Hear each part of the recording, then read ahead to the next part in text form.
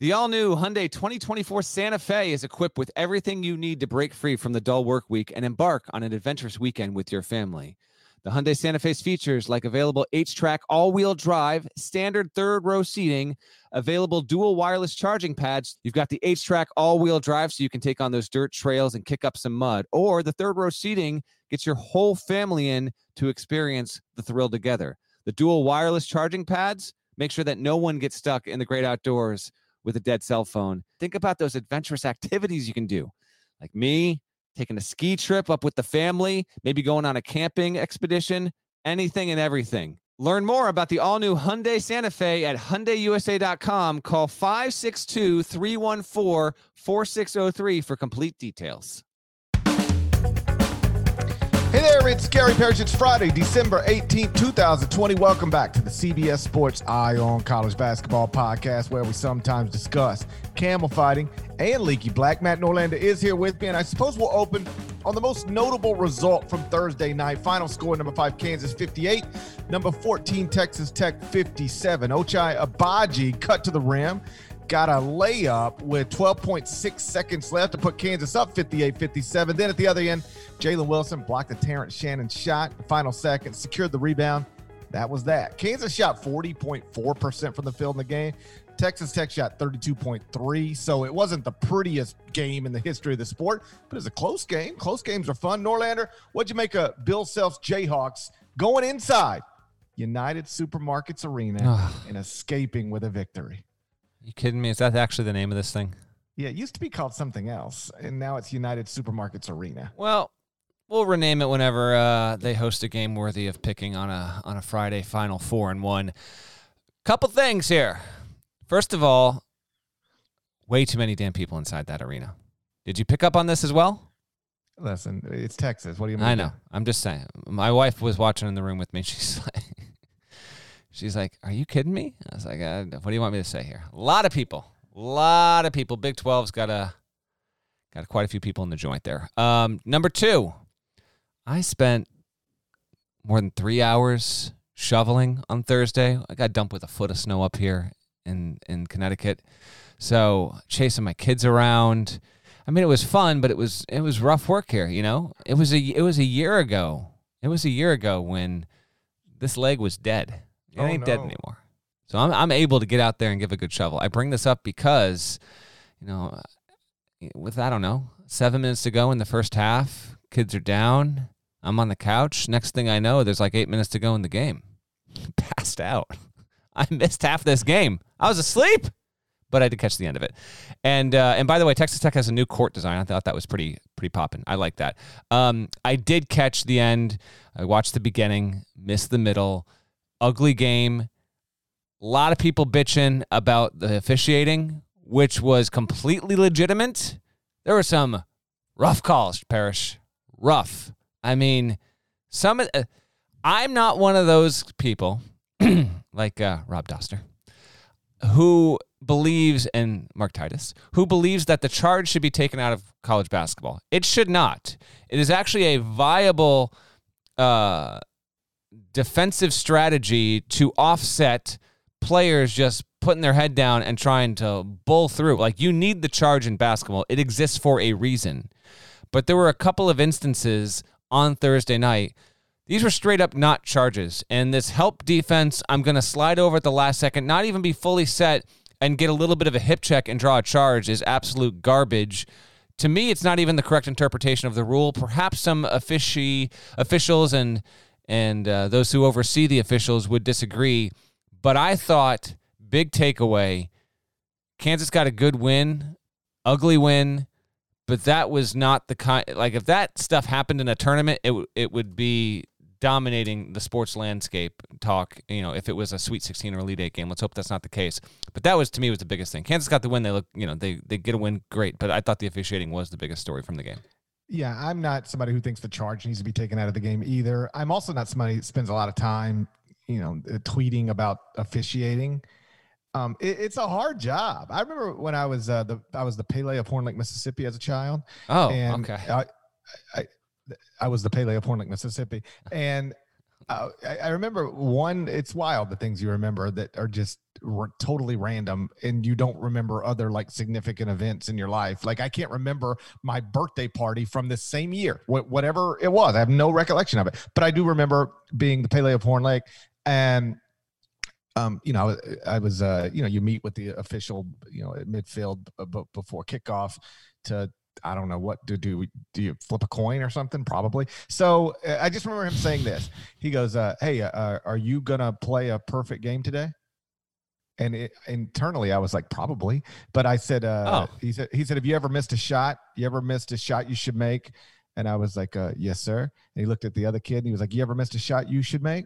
And the kid was like, yes, sir. He goes, okay, sometimes I miss calls too. So I'm not going to yell at you when you miss a shot you should make. Don't yell at me when I miss a call I should make, and we'll get through this just fine. And that's sort of the way I look at officiating. Like it's a hard job. People make mistakes. But that said, yes, it's awful. Like I watched the same highlights you watched last night, the replays in slow motion, and it looks different in slow motion than it looks live on a court. But like, I do wish officiating could be better, but I don't spend a lot of time stressing out about it the way some people seem to on Twitter, just sit around and wait for that moment so that they can tweet about it over and over and over again. It just seems like a pointless exercise. I agree. We don't talk about it too much on the podcast on a season by season basis, but I did think it was particularly egregious and not a good look for, biggest game of the night, two teams that are near the top of the Big 12, two potential Final Four contenders. And it just, I thought it was a rough look in some of the calls, some of the lamenting over it. I agree with you though, by the way. But this is an issue in every sport. So it just comes with the territory. As for the win, yes, Agbaji played well. Jalen Wilson made a nice defensive stop, or at least got in the way of it on the final possession of the game. And Kansas gets a good win, and in doing so, moves to 7-1. Its only loss has come against Gonzaga. It's one of the best losses, if not the best loss you could possibly have at this point. Gonzaga on a neutral, and its next game, Kansas is scheduled to be on Tuesday against West Virginia. We'll get to that on the Sunday evening podcast. For Texas Tech, real quick, it's 6-2. It also has a pair of good losses, if you will. Home to Kansas, nothing to be ashamed of, even though you'd like to get the win on your home floor. And then it's lost to Houston on neutral by 11. That was inside Dickey's arena. It was inside Dickey's arena. Texas Tech, despite this loss, by the way, has the number one defense in college basketball at this point. My primary takeaway from Texas Tech real early here is that VCU transfer Marcus Santos Silva has been good, but not I thought he might be a little more pivotal to TTU's whole operation to this point. Hasn't quite been the case, but Mac McClung has been better and more prominent, and I think used more effectively than I thought was going to be the case. I didn't know whether it was going to be McClung, Santos Silva, Kyler Edwards, Terrence Shannon, their former five-star freshman, Amari Burnett, who has not been able to be a big-time player. I wasn't sure who was going to be the go-to, the alpha on this team, and maybe they still don't technically have it yet. They got a ways to go on offense. It was, let's be honest here, it was a little bit rough there on Thursday night, the parts that I did see. But I still think it is a top 20 level team. That was just an ugly game marred by some spotty officiating. Just so you understand, the state of Texas is home to both United Supermarkets Arena and Dickey's Arena. I'm aware of this, yes. Are those the two most ridiculous arena names in the same state? Can any state top that? Oh, I'm sure there can be. Yeah. I mean, I don't have it off the top of my head, but yeah, we know one state that's halfway there, and that's Nebraska, but it's offset by Pinnacle Bank. So they do have Pinnacle Bank. Texas Tech, 8 of the top 10 scorers didn't even play for Texas Tech last season. So, it's all transfers and freshmen. It takes a minute. And, I know you don't want to be a 2-loss team at this point in the season if you're also a Big 12 contender, but they are still very much a Big 12 contender, and the losses, there's nothing to be ashamed of. It's a 1-point loss to Kansas and a neutral court loss to Houston. Like, and no problems. They'll be there at the end, as they say. Texas Tech's going to be there at the end. Last night, Kansas was 14 of 15 from the free throw line. Like in a 1-point game, that's the kind of stuff that matters. Texas Tech was just 11 of 18. Like if the Red Raiders just shoot their average from the line, they don't lose in regulation. They might not lose at all. So, free throw shooting is always important. It's especially important when we're talking about a 1-possession, 1-point game decided in the final seconds. Jalen Wilson had 7 points, 3 rebounds, 2 assists, the big block, and a steal. He's now averaging 14.3 points, 8.0 rebounds, and 25.9 minutes per game, shooting 50.6% from the field, 37.5% from three. And I only bring that up because we all thought Kansas was going to be very good, great even, in the preseason. Like most people had Baylor picked to win the Big 12, but most people also had Kansas in the top 10. Kansas was in the top 10 of the top 25 and won. And I don't think anybody, I don't believe many people were counting on Jalen Wilson to be a big part of that. Like whatever you thought about Kansas in the preseason probably didn't include Jalen Wilson being, the second leading scorer, leading rebounder, big playmaker, and yet he has established himself as that. And when you're Kansas and supposed to be good without Jalen Wilson being, spectacular, and Jalen Wilson is spectacular, it just sort of, I think, reinforces the idea that this Kansas team can be a real challenger, will be a real challenger to Baylor at the top of the Big 12. The Big 12 has the two best freshmen in America to this point in the season. The Frosh Watch published at CBS Sports earlier this week, and though we've had a few games since it published, Cade Cunningham is number 1, and then Jalen Wilson is number 2. If you're curious about the top 5, Evan Mobley at USC is 3. Cameron Thomas at LSU has been really good as number 4, and then Jalen Suggs at Gonzaga rated at number 5 to this point. Yes, but Wilson's been outstanding. And then my last point on this, we can move on.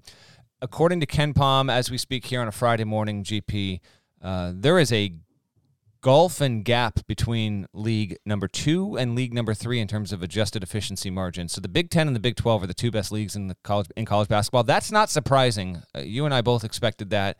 The adjusted efficiency margin right now between the two is just it's 0.07. Big 10's at 18.48. Big 12 is at 18.41. The ACC is third, all the way down at 15.60. And just to get a frame of reference on that, like the Big East is just right behind it, 14.59. SEC 14.36, and then the Pac-12, which is having its issues, is at 12.79. So there's going to be no reversing that. We are probably about 70. This is a guess off the top of my head, but given postponements and cancellations, I would say we've got to be 75% of the way through non-conference play. We might be more than 80% of the way through non-conference play in this wonky season. So with that in mind, these ratings come together based on what you do in the non-conference, because you can't adjust your efficiency margin once your teams in the same league are playing each other. And so the Big 10 and Big 12 have established wide separation. They will be the 2 best leagues in all of college basketball yet again, which has been the case for with those 2 specific leagues in each of the past 3 seasons. Next 2 games for Kansas: West Virginia at home on Tuesday, Texas at home next Saturday. So they're in a 3-game stretch right now. Kansas is. Texas Tech, West Virginia, Texas. That's got to be among the toughest 3-game stretches that anybody is going to endure this season. I'm sure you can go to the Big 10 and pick out a Iowa 3-game stretch or a Rutgers 3-game stretch or anybody 3-game stretch and find something similarly challenging. But Kansas is in the middle of a tough one right now, but seem equipped to handle it. Again, nice road win on Thursday night at Texas Tech. While that was happening, St. Louis was improving to 6-0. with a win over NC State as master of ceremonies of the Atlantic 10 Media Day. I'm compelled to mention it. We're going to get into it next. First, though, check this out. Are you looking for a new basketball shoe? If so, this is Gary Parrish here to tell you that the New Balance 2-Way V4 features the groundbreaking use of fuel cell technology with fresh foam, creating the ultimate combination of rebound and cushioning. Every step feels explosive and dynamic, and the upper construction features a lightweight textile that's supportive and breathable. So whether you're hitting the clutch shot or locking down the opposition, the 2-Way V4 gives you the tools to play at a high level. Learn more and purchase the 2-Way at newbalance.com. Selling a little or a lot? Shopify helps you do your thing, however you cha-ching. Shopify is the global commerce platform that helps you sell at every stage of your business. From the launch your online shop stage, to the first real-life store stage, all the way to the did we just hit 1 million orders stage. Shopify's here to help you grow. Whether you're selling scented soap or offering outdoor outfits, Shopify helps you sell everywhere. From their all-in-one e-commerce platform to their in-person POS system, wherever and whatever you're selling, Shopify's got you covered. Shopify helps you turn browsers into buyers with the internet's best converting checkout. 15% better on average compared to other leading commerce platforms. And sell more with less effort thanks to Shopify Magic, your AI-powered all-star. Shopify powers 10% of all e-commerce in the US. And Shopify is the global force behind Allbirds, Rothy's, and Brooklinen, and millions of other entrepreneurs of every size across 175 countries. Plus, Shopify's award-winning 24/7 help is there to support your success every step of the way. Because businesses that grow, grow with Shopify. Sign up for a $1 per month trial period at shopify.com/Odyssey Podcast, all lowercase. Go to shopify.com/Odyssey Podcast now to grow your business, no matter what stage you're in. Shopify.com/Odyssey Podcast. So, Norlander, I'm sitting around on Thursday night, minding my own business. Somebody asked on Twitter if I watched St. Louis beat NC State, and I'm like, do you realize you're tweeting the master ceremonies of A10 Media Day? Of course I watched it. Billikens win by double digits inside Chaifetz Arena, went on a 32-14 run in the final, 11 minutes to pull away. Now 6-0 with wins over LSU and NC State. Strong start to the season. Back in July, we did an off-season edition of Dribble Handoff, where we're asked various questions and we answer them, and it's content. And so we were asked to identify a school from outside of the top 7 conferences besides Gonzaga that could be the next to make a Final Four. Kyle Boone went with New Mexico State. Kyle Porter went with Justin Thomas. David Cobb went with BYU. You were on vacation, and I went with the St. Louis Billikens. And look at me now. Do you believe in me? Do you believe in my Billikens? Kyle Porter went with Justin Thomas. I absolutely, I love it. I love it. It was either Justin Thomas or Roy McIlroy. Yeah, I love it. First of all, how about these Billikens? Doing mighty fine for themselves. 6-0. St. Louis, by the way, was one of those teams from late September until basically the season started where, for whatever reasons behind the scenes, it just kept getting its schedule changed. It would commit to something, then it would bail on it. It would have an opponent, then the opponent would bail. Total inside baseball stuff. But it's just interesting to know what St. Louis was trying to arrange from a scheduling standpoint, and then how it got screwed over, how it screwed over other teams, and now Travis Ford has a 6-0 squad with an intriguing road trip awaiting Sunday against Minnesota from being 7-0, but it's managed to get a good home win against LSU and then a good home win against NC State. So if it can get one more quality non-conference win, this will obviously be its first away from home. All the wins it has so far have come inside Chaifetz, big time stuff. It's between St. Louis and Richmond as the A10's best team. I would still lean Richmond, but St. Louis has a legit squad here. I mean, Jordan Goodwin is a fantastic player. Him and Javante Perkins are both seniors. They lead that squad, but Yuri Collins, he is an interesting. He's like a water bug. I mean, he's 5'11".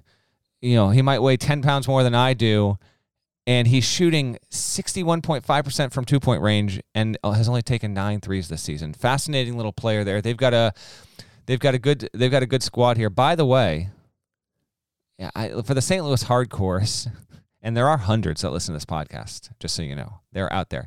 I know all of you are aware, but should we get into what the hell a Billiken is? Are you aware of the background with all of this? I'm not sure what a Billiken is. Oh, exactly. I'm embarrassed to publicly acknowledge that I'm unaware what I could not, if the question was presented to me, describe a Billiken in great detail, I would be stumped. See, this is part of the charm of college sports, because 99% of the population has no idea what a Billiken is. Just no shot. But St. Louis, on its official university webpage, has a what to know about the Billiken. It says the Billiken is a mythical good luck figure who represents things as they ought to be. This is not a real. It's not an animal. It's not a person. It's not like an elf. It's a mythical good luck figure who represents, quote, things as they ought to be. Before he was St. Louis University's mascot, he was a national sensation, a figure who was reproduced as dolls, marshmallow candies, metal banks, hat pins, pickle forks. Don't quite know what a pickle fork is, but okay. I would assume it's a fork you use to stab pickles. Only pickles, though? Do people really have just forks strictly for pickles? Doesn't seem like the best use of a tool in the kitchen. I don't think Alton Brown would approve of such a thing. Hey honey, could you grab my pickle fork? I think I'm gonna have a couple of pickles. If you could get my pickle fork for me. Oh my gosh, I'm looking. Yeah, this is pickle fork. Very tiny fork. Not a multi-purpose kitchen tool. Not ideal. Belt buckles, by the way, in the shape of a Billiken, I guess. Auto hood ornaments. People driving around cars with a Billiken. What? Salt and pepper shakers, bottles, and more. I'll put a Billiken on the hood of my car. Let's see if we can make that happen. Let's see if we can actually make that happen. By the way, I don't want to make false promises. I'm not putting a Billiken on the hood you should. I think you should. I think you just committed to it. I will wear a Billiken belt buckle, though. All right. If I ever wear a belt again. Let's make it happen. No one is sure when the Billiken first became linked to St. Louis University. Again, this seems a little bit problematic. How could nobody know that? Exactly. Look at this. It seems like somebody would know it. First of all, they know who invented it. Florence Pretz. Shouts to Florence Pretz. Yeah. A Missouri art teacher and illustrator patented her design for an image of the Billiken in 1908, and she later told the St. Louis Post-Dispatch, I concluded if there is a chance that we shape our own lives and my clay was mine to fashion as I would, I might as well make an image which embodied hope and happiness to sort of live up to. And have you seen the photo of this Billiken that sits outside Chaifetz Arena? Dear God, it's terrifying. But you know what? St. Louis, you're 6-0. No one really knows why you're the Billikens, how you became the Billikens, when you became the Billikens, what a Billiken is. The mascot's changed plenty over the years. How about this? I got one more little fact for you. Where else is the Billiken found? This is according to St. Louis University. SLU is the only university to claim the Billiken as its mascot, to the surprise of no one. In other parts of the world, he's noted as a good luck charm. In Osaka, Japan, a wooden Billiken statue sits in Tsutenkaku Tower, where visitors rub his feet for good luck. And in Alaska, Eskimos render the Billiken in carvings as good luck charms. In Argentina, it's the name of the world's longest-running children's magazine. And lastly, on the south side of Chicago, the school year can't start without the annual Bud Billiken Parade. How about that? South side. I'm not rubbing a Billiken's foot. That seems like how you get COVID. I'm not trying to get COVID, rubbing a Billiken's foot. What are we talking about? How does nobody know how the St. Louis became the Billikens? Like, it seems like the person who made the decision would know, and he would have, or she would have passed it down. Like, it seems impossible that nobody would know how we ended up calling our basketball team the Billikens. I got two stories. Listen, the last thing here we go. There are several popular stories, all of which tie the Billiken to John Bender, a law student who took over coaching. First of all, the stories around college athletics from basically 1895 until 1944 are incredible. Just the kind of circumstances and situations that will never be duplicated or replicated ever again. Get this. So you got a law student who starts coaching the football team. Like, that's never happening again. In 1910. Oh, this is actually kind of brutal. I mean, poor John Bender. They should actually do that at Tennessee. Just give it a shot. Let a law student coach the football pro. What how could it make it worse? You know what?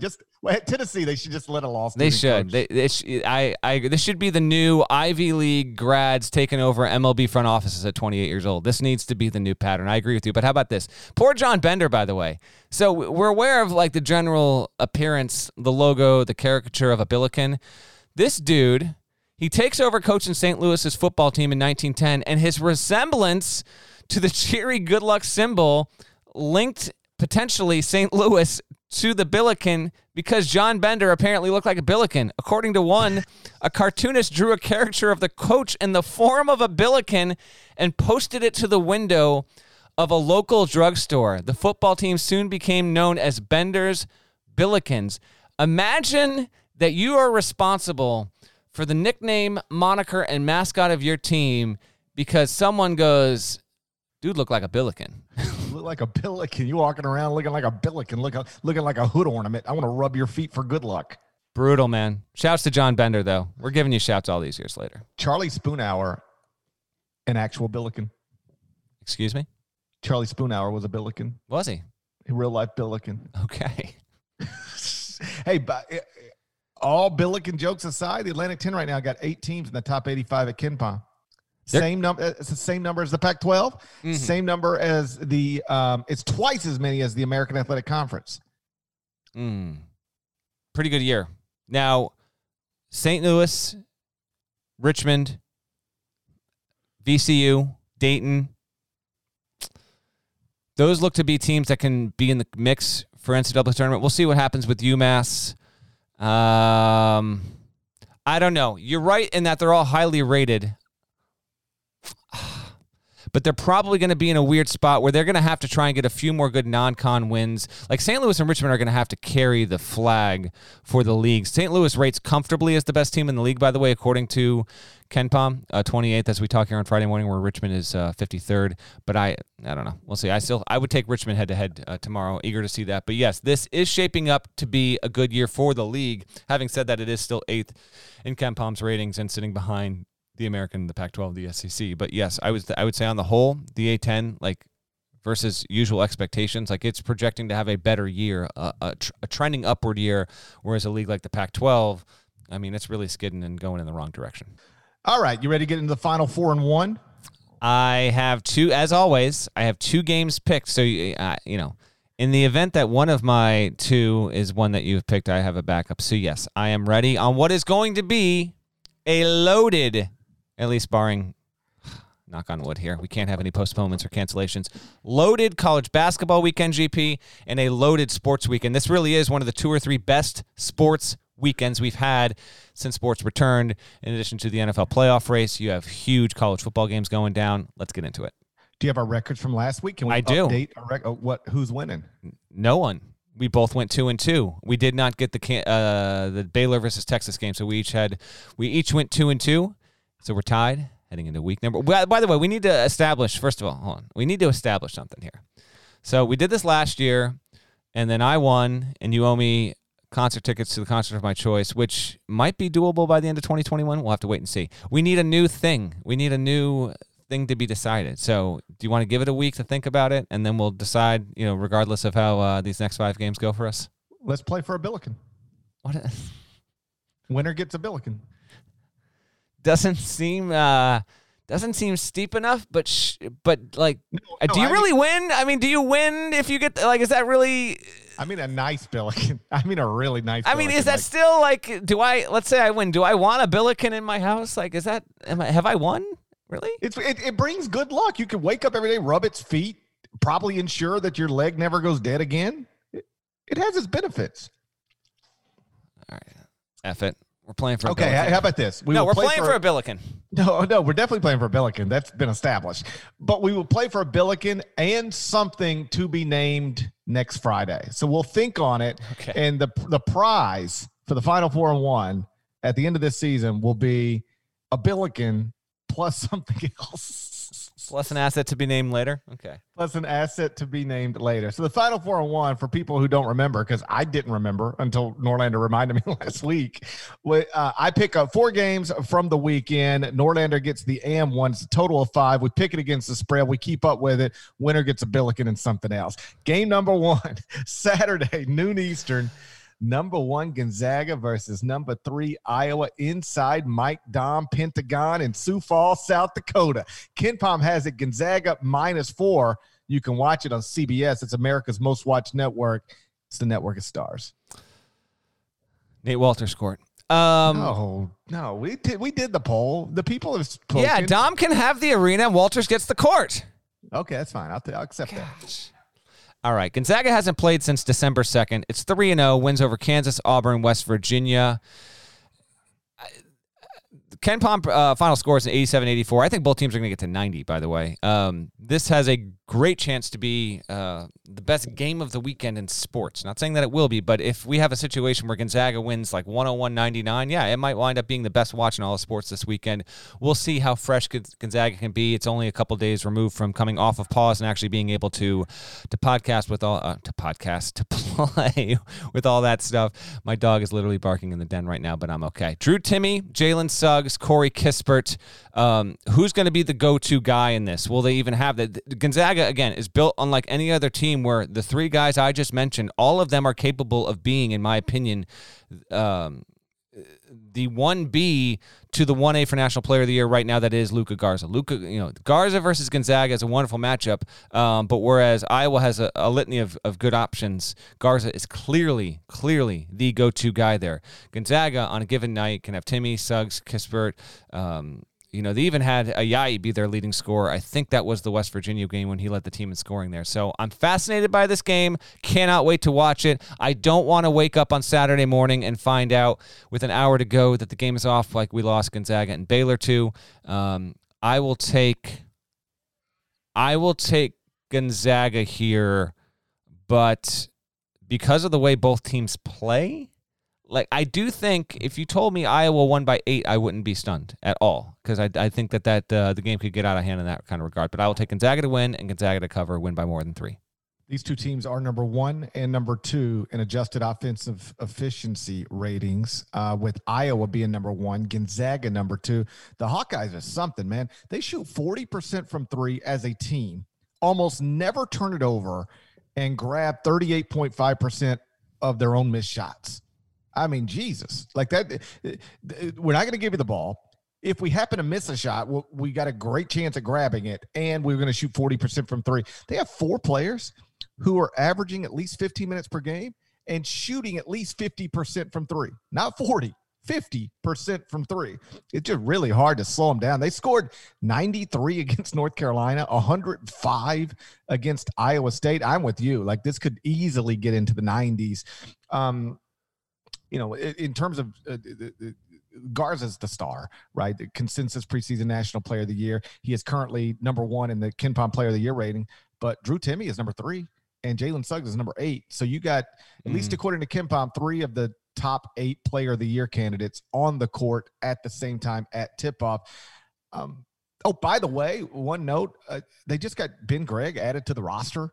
Gonzaga did. He's a top 60 forward in the class of 2021, graduated early, enrolled at Gonzaga. He's eligible to play. And given that the NCAA is basically calling this a non-season from an eligibility perspective, like he'll be a freshman for the rest of the season, then he'll be a freshman next season. So, an already loaded roster gets another piece that they can use if they want to use it. I'm not suggesting he's going to be impactful on Saturday.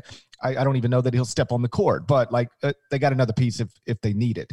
I guess I'll take Iowa plus the points, just because I know they're going to score, and I don't know that it's not insignificant. It can't. Maybe it is insignificant, but I would assume it might not be. That Gonzaga hasn't played in 17 days and has been recovering from COVID. Like that might matter. Iowa's been rocking and rolling without interruption.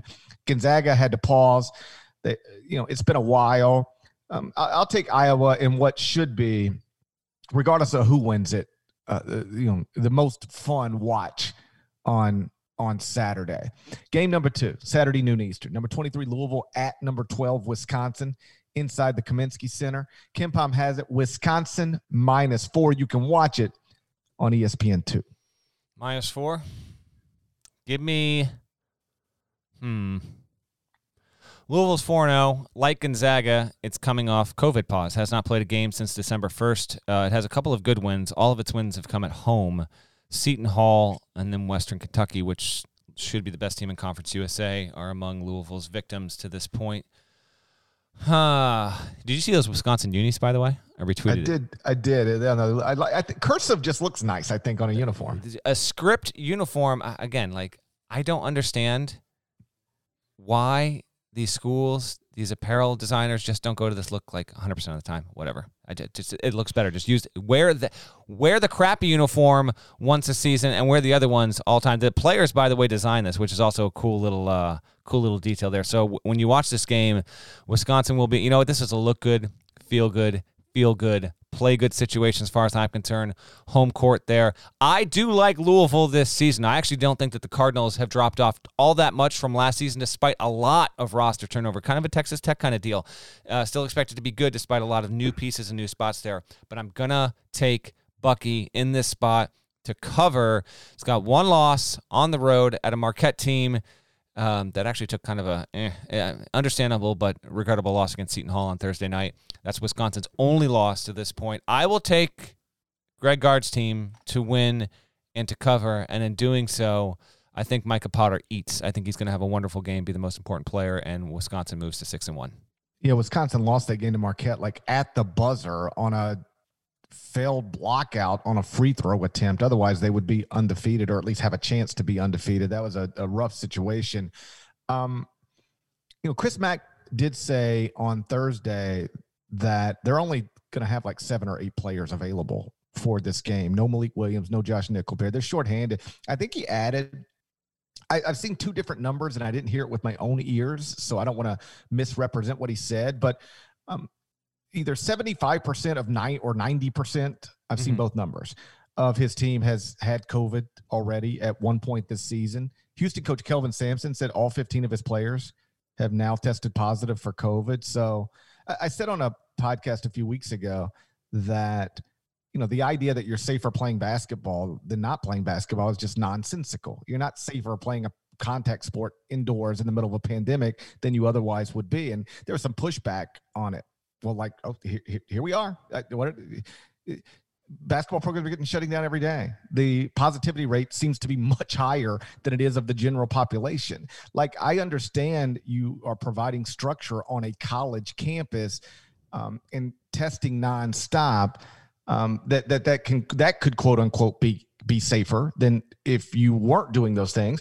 But once you ask them to play a contact sport indoors, this is what happens. You get a positive case and it spreads throughout your entire team, or at least it can spread throughout your entire team. So I stand by what I said, and I'll submit Houston as Exhibit A and Louisville as Exhibit B and Wake Forest as Exhibit C, and we could do this for hours. Now, let me be clear. I am not suggesting we shouldn't be playing basketball in the middle of a pandemic, at least college basketball and professional basketball, because they're big-time revenue generators. There's a purpose to all of this tied to finances. People's jobs are on the line. Hundreds of millions of dollars, if not billions of dollars, are at stake. I've never been a proponent of not trying to play. I'm glad that we are.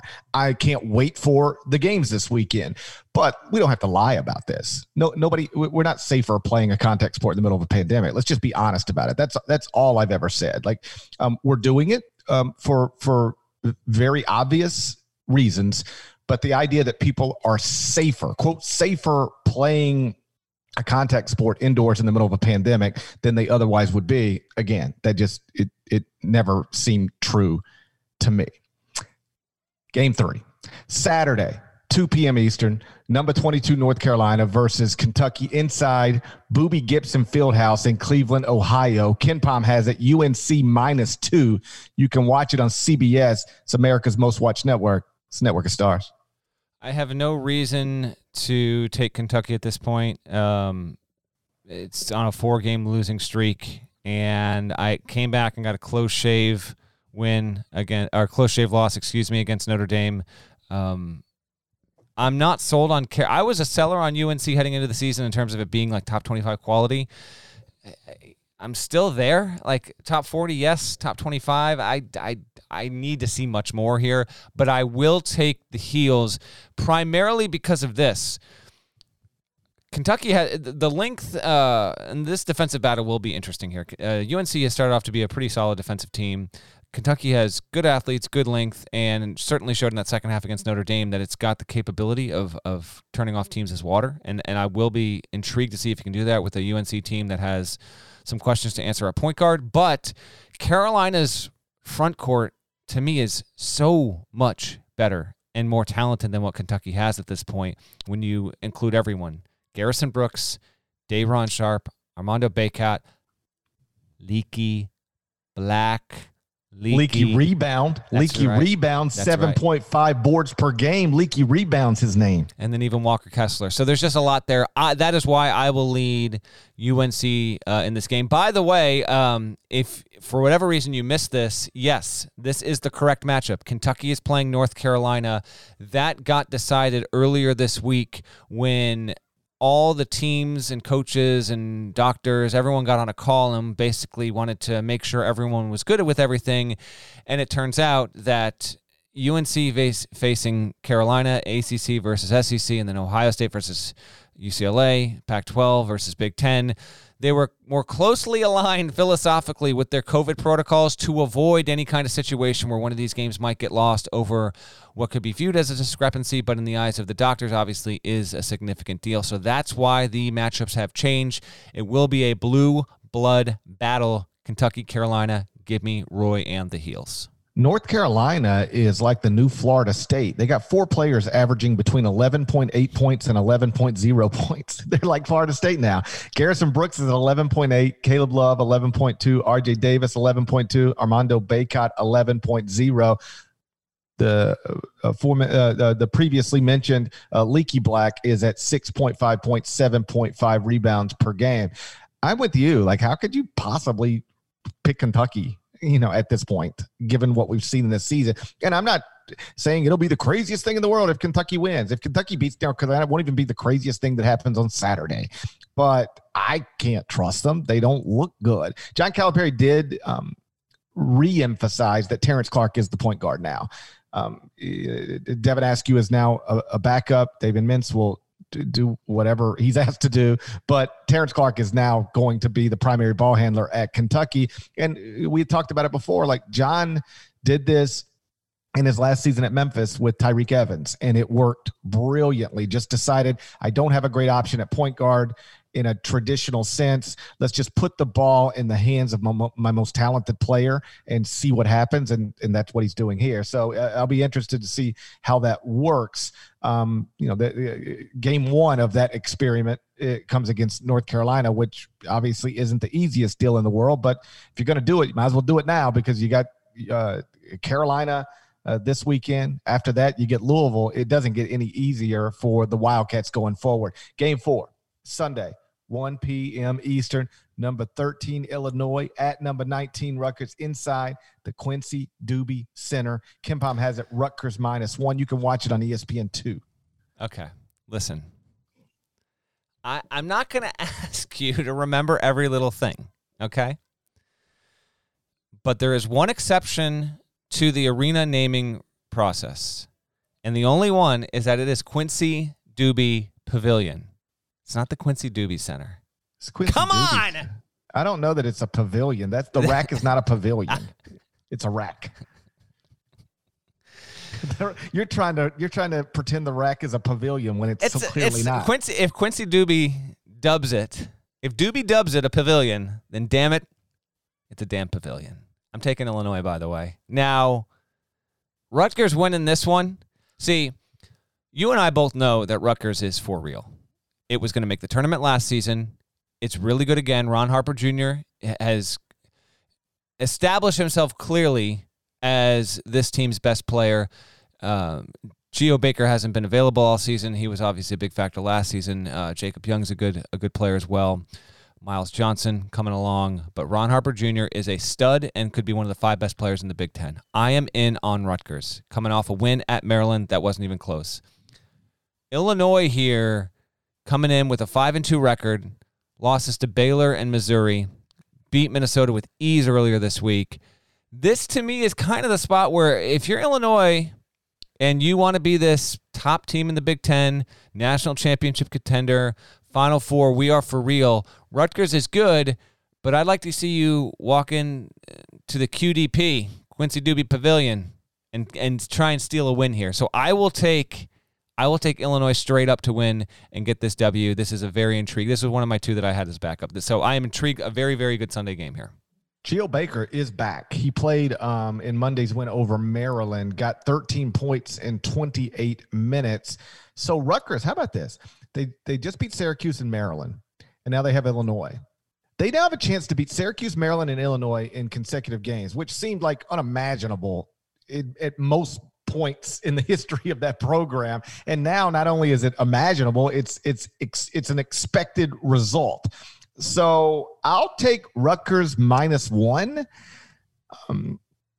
and assume that Illinois will go to bed Sunday night as the best 3-loss team in the country. Okay, fair enough. Well, we'll talk about it Sunday night no matter what. All right. Before I get to my 1, just a heads up. Don't worry, I'm not going to make you pick a Friday game. I would not do it. I'm not going to ask you to pick a Friday game. I wouldn't do it.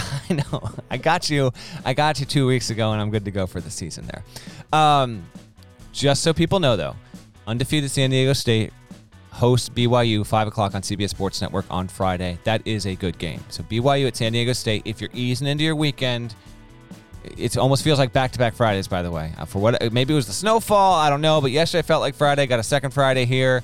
Cruise on in, BYU at San Diego State. Also, the A-10 Master Ceremonies from League Media Day didn't want to bring this up, but Davidson plays at Rhode Island. Relatively intriguing 7 o'clock Friday. Rhode Island has played everybody in the country this season. Another Rhode Island game. See, technically the rule is you're allowed to play 27 regular season games, but we're going to get to Selection Sunday and discover that Rhode Island is actually a 22-19 team. They're going to play 41 regular season games. I don't know how they're going to pull it off, but Rhode Island is going to play more games this season than the Celtics. I know. David Cox is a wizard. By the way, Richmond versus Loyola Chicago is a wonderful Friday night 6 o'clock tip. It's being played at the Indianapolis Convention Center in Indianapolis. Obviously, where else would it be? That's a late schedule. Let's try and get something in. Wonderful game. Loyola Chicago might be the best team in the Valley. Richmond might be the best team in the A-10. A nice little Friday matchup there. There is UCLA Ohio State. That's not my game, but that is the other CBS Sports Classic game. It's going to start around 4:30. On Saturday, and that's gonna be in the midst of all this college football. Just huge Saturday. So hopefully everyone listening has blocked off a lot of time because there is a lot of good stuff going down there. Other games of intrigue. How about Ole Miss versus Dayton? 2:30 tip, NBC Sports Network. To me, I want to see if Dayton needs to win that game. Prove to us that you're really good. Again, take down Kermit. We'll see if they'll be able to do that. Western Kentucky plays at Alabama. Keep an eye on that one. And then a really good mid-major matchup. Furman at Winthrop is a 4 o'clock tip on Saturday. On Sunday, in addition to Illinois at Rutgers, the bigger games to know about, Creighton at UConn. UConn coming off a pause, hosting that game. That's a noon tip on Fox Sports 1. I'd keep an eye on that one. We mentioned St. Louis plays at Minnesota. Marquette plays at Xavier. I'm intrigued by that one as well. And then Cade Cunningham is going to play at Texas at 2 o'clock. That is a Longhorn Network game, 2 o'clock Eastern on Sunday. There's still plenty of other interesting ones. Those are the biggest headline ones. My 5th game, though, Crossroads Classic, 11:30 a.m. tip. This is going to be your first tip of intrigue on Saturday in college hoops. It's Indiana versus Butler. Now, Butler gets Bo Hodges immediately eligible. Butler's only played 2 games. Western Michigan on November 25th, and then Villanova 2 nights ago. It's played twice. Complete mystery right now. Now they got to go up and play Indiana. Bo Hodges is actually one of those players that's now immediately eligible that I do think can make a real impact because Aaron Thompson for Butler was injured in the Villanova game. So there's a lot of uncertainty there. The line here is Indiana -6. The Crossroad Classic continues despite scheduling irregularities elsewhere. Notre Dame versus Purdue is the other one there. These are both at Bankers Life Fieldhouse. IU versus BU is the first tip. Hoosiers -6. Who you got? I'll take Indiana -6. And Butler just got run off the court at Villanova. Villanova's going to do that to a lot of people, but I don't have much confidence in a team that just lost by 19 that has only played twice, so far this season. I'll just lay the points with Indiana. We agree here. Butler's. There are obviously a couple other teams that are in their spot, GP, but I don't know who they are. I'm not going to look at 340 schedules here. Just not a lot of teams that would have started on the 25th, the first day of the season, and then go 3 weeks only getting in one game. We've had teams get a couple games in, go on pause, return. We've had teams get a lot of games in, hit a pause. Have teams had to pause at the start of the season, get in, but not a lot of teams actually got one game in and then had to go on ice for as long as Butler did. So, I happen to believe those who listen to the Big East Preview Pod will remember I was relatively high on Butler. Depending on how available Thompson can be going forward, that would change the outlook on this team. But I agree with you. I will take Indiana there. And this should be again, knock on wood, this should be a pretty strong weekend. We actually have good back-to-back Saturdays in college basketball that are wrapping up the non-conference schedule. We'll obviously get to next weekend. But if you're the kind of sports fan that listens to this because you like college hoops, but you're also keyed in on the NFL and college football wrapping up its regular season with championship games this weekend, college hoops has a really strong slate, so that's a pretty cool thing. And if we can avoid any significant postponements or cancellations, we should have no shortage of things to talk about on the Sunday Night Pod, because I would expect a couple of upsets and certainly headlines worth discussing there when we get there. One last thing real quick, though, just because this also happened in the past 24 hours. So Gonzaga-Baylor, they wanted to play that game. I don't think they're going to get that in. We learned that Gonzaga is going to play Virginia on December 26th, and they're going to play it, Parrish, where are they playing that game?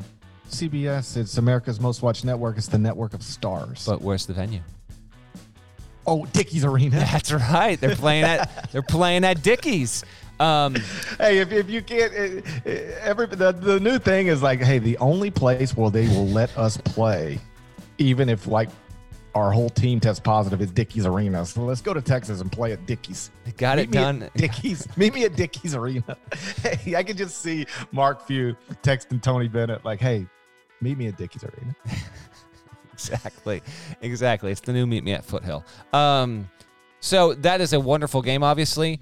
But since Baylor couldn't make that happen for a couple of reasons, I was told, I don't think Gonzaga-Baylor is going to happen. Now, both those coaches were optimistic they could and would try as best they could, but now I had one source tell me that the Big 12 doesn't want its schools playing any non-conference games with the exception of the SEC Big 12 Challenge at the end of January, after league play starts and gets going on January 2. So I don't think we're going to get Gonzaga-Baylor this season, barring, again, 11th hour drastic scheduling thing where they both can free up and get it done, but I don't think that's going to happen there. So replacement, Gonzaga versus Virginia, that obviously is intriguing anyway, two championship contenders, and so, yeah, that broke late Thursday, so I just wanted to squeeze that in. If you did happen to miss it, we have yet another Gonzaga high-profile game. It just won't be against Baylor, and it will be in 8 days' time.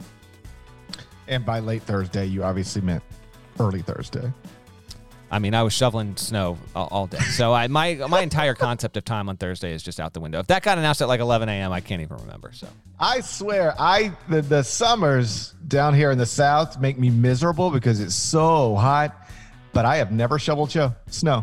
Never in my life. Never done it. You've never changed a tire. You've never shoveled snow. I would try. See, I'm good with this, though. I don't need 97 degrees with 113% humidity. I don't need that in my life. So I will trade the occasional snowstorm for this. Plus, snow's better. You get to ski. What are you doing? What are you doing? You're hopping in a pool? That's all right. Whatever.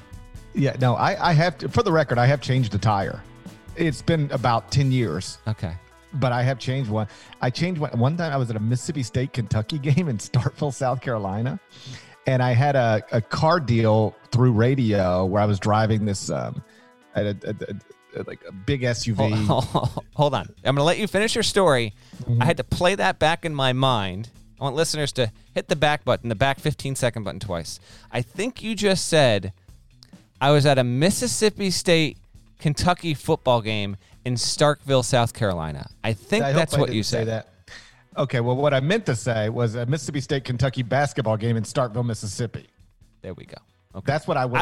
Well, listen, Chester, South Carolina. We're getting near the end of the pod. It's starting to push its way into those are the words I was attempting to say. I'm not sure what I actually said. So it's like, it's a game. It's a night game, midweek.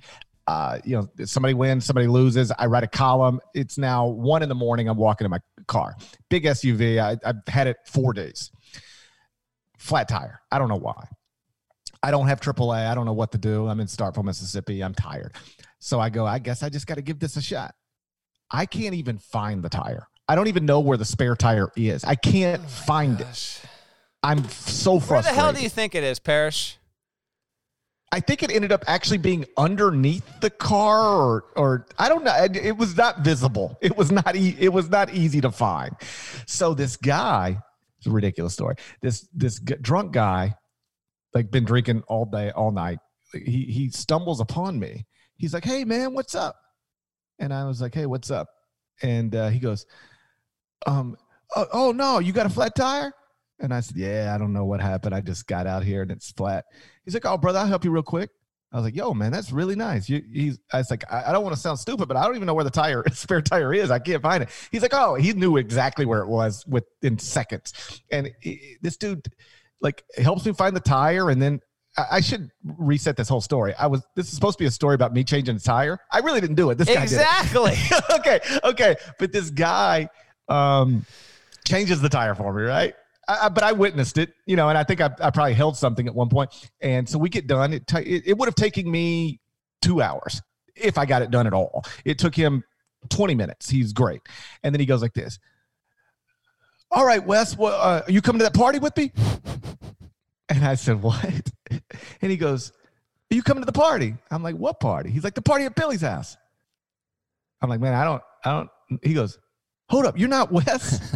I'm like, "No, I'm not." He thought I was one of his buddies. He was so drunk, he identified me as one of his buddies. He wasn't trying to help a stranger as much as he was trying to help me so we could get to the party together. And then you had to decide, do I want to drive this car right now, or after this dude just put this tire on? Or do I want to go to Billy's party? I was thinking about, like, maybe I should just go to Billy's party. But I didn't. I drove home. And you got home. He did it correctly. He did it correctly, but I was exhausted. But I never had to shovel snow. That's a good thing. I live in a part of the country where it is more comfortable. I played golf last Sunday in December and was 1,000,000 times more comfortable than playing golf in July. Like, I'd rather play golf in December here, like today here, than in July. It is so awful in the summers, but in the winters, I don't have to shovel snow. Yeah, I'm going to take this plunge with every year. It's like, I'll get a snowblower every year. And it's like, how do you not have one? Like, how much do they cost? How much does one of those things cost? That's a good question. I don't know, but they're enough where it's like, I got to get it. And then you got to maintain it. It's just. Should we play for a Billiken and a snowblower? You want to play for a snowblower? Yeah. I mean, what else can I do? What can I do with a snowblower in the South? Does it do anything besides blow snow? No, I don't think so. Can you rub its feet for good luck? No, you could rub the blades. Just don't make sure that it's not on when you do that. That snowblower is a little too it's a little steep there, but I do like the sentiment. I like the idea. We'll think about it. The Billiken itself has me reeling. The idea that I'm going to have to, because I'm going to win this, obviously. So where am I going to put this thing in my house? And how is it not going to creep out my wife? That's what I'm already thinking about. But hey, maybe I won't win. Maybe you'll be blessed. Maybe you'll be blessed with the Billiken. Very happy about the Billiken talk on the podcast, by the way. Extremely content with that. Shouts to Devin Downey. Shouts to Chester, South Carolina. Shouts to Terry M. F. and Teagle, legend. Shouts to Larnell. Thank you guys for listening once again to the Eye on College Basketball Podcast, in the middle of the most idiotic pandemic my entire lifetime. I lived through a lot. 43 years on this planet, never seen any sort of pandemic like this. If you enjoy the podcast, please tell somebody about it. If you've not subscribed already, shame on you. I've been asking you to do this for years now. Like, honestly, shame. You listen to a talk about Billikens for 10 minutes. You can't subscribe to the stupid podcast. Go subscribe anywhere you subscribe to podcasts, including Apple Podcasts. We'd appreciate it. Either way, we'll talk to you again on Sunday night. Until then, take care.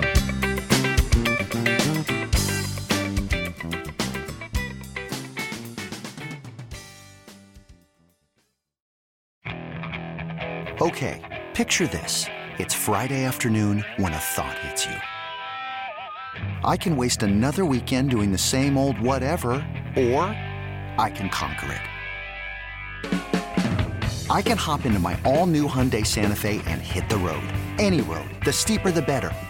Because my all-new Santa Fe is available with H-Track all-wheel drive, so I can hit the trail without a worry in the world. Heck, with 3 rows and best-in-class rear cargo space, I can pack the whole family in with all our gear. We've got available dual wireless charging for our phones, so we'll never lose touch with civilization, and we won't lose touch with the primordial power of Mother Earth. So which is it? Waste the weekend or do something a little more epic? And conquer it in the all-new Hyundai Santa Fe. Visit HyundaiUSA.com or call 562-314-4603 for more details. Hyundai, there's joy in every journey.